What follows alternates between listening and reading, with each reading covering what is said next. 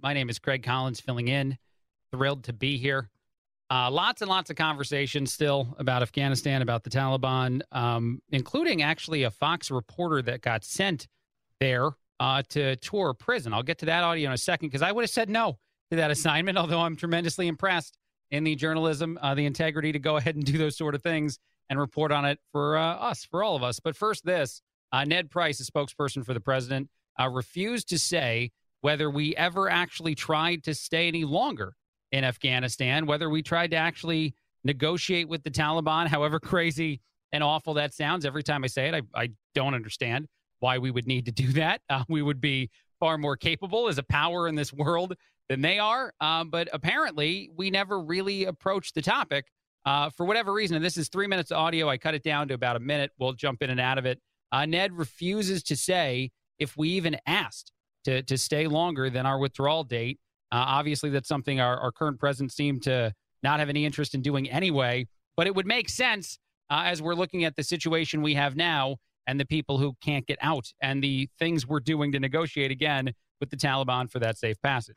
Is that you didn't even raise the issue with the Taliban about possible renegotiation, even for a minor amount of time, because the president had basically decided already that he was going to keep to the withdrawal on that timeline, and the president, no matter what. And the president came to that decision, but knowing what the consequences would be. Well, how did you know what the consequences would have been if? I don't understand the way that this administration refuses to ever tell the truth about anything at all.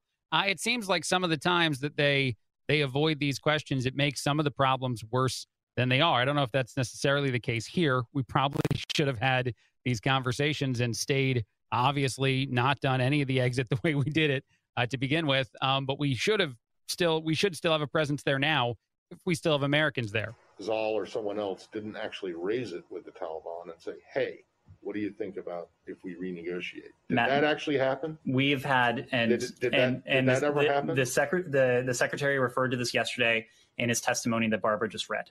Did it ever happen? Yeah.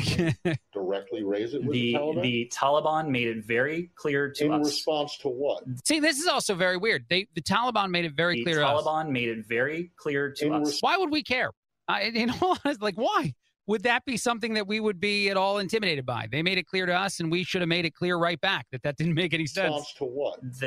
In the context of diplomacy and discussions, the Taliban made it very clear to us that if the United States would seek to renege on the agreement, that they would not continue to abide by the commitment that they had made. It just keeps going on. There's another 2.5 minutes of that conversation where you don't admit or you don't at least say the answer to the question, which is, did we ask? Did we say that we're going to stay later until all of the citizens, all the people that we need to get out are out? Apparently, that answer very simply could have been no. Instead, we have 3 minutes of ridiculous audio. Here it is.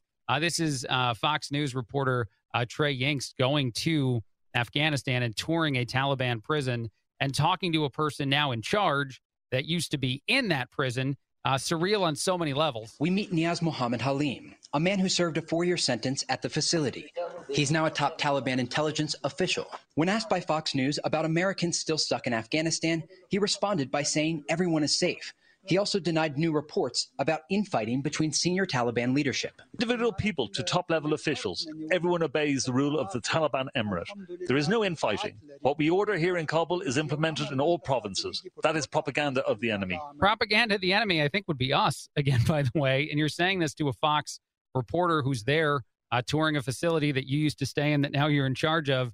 There's so many crazy things happening in the world of this conversation all the time. The exit alone, of course, is something that still demands a lot more information and detail on because of how terrible it was. But this version of what we're getting right now and the way in which even our country continues to talk about a terrorist organization that we fought for 20 years is beyond me. It makes absolutely no sense. And I can't fathom how or why anyone in a position of power would advise this kind of tactic now, this kind of thing moving forward. And yet, this is the world we live in. It makes no sense to me.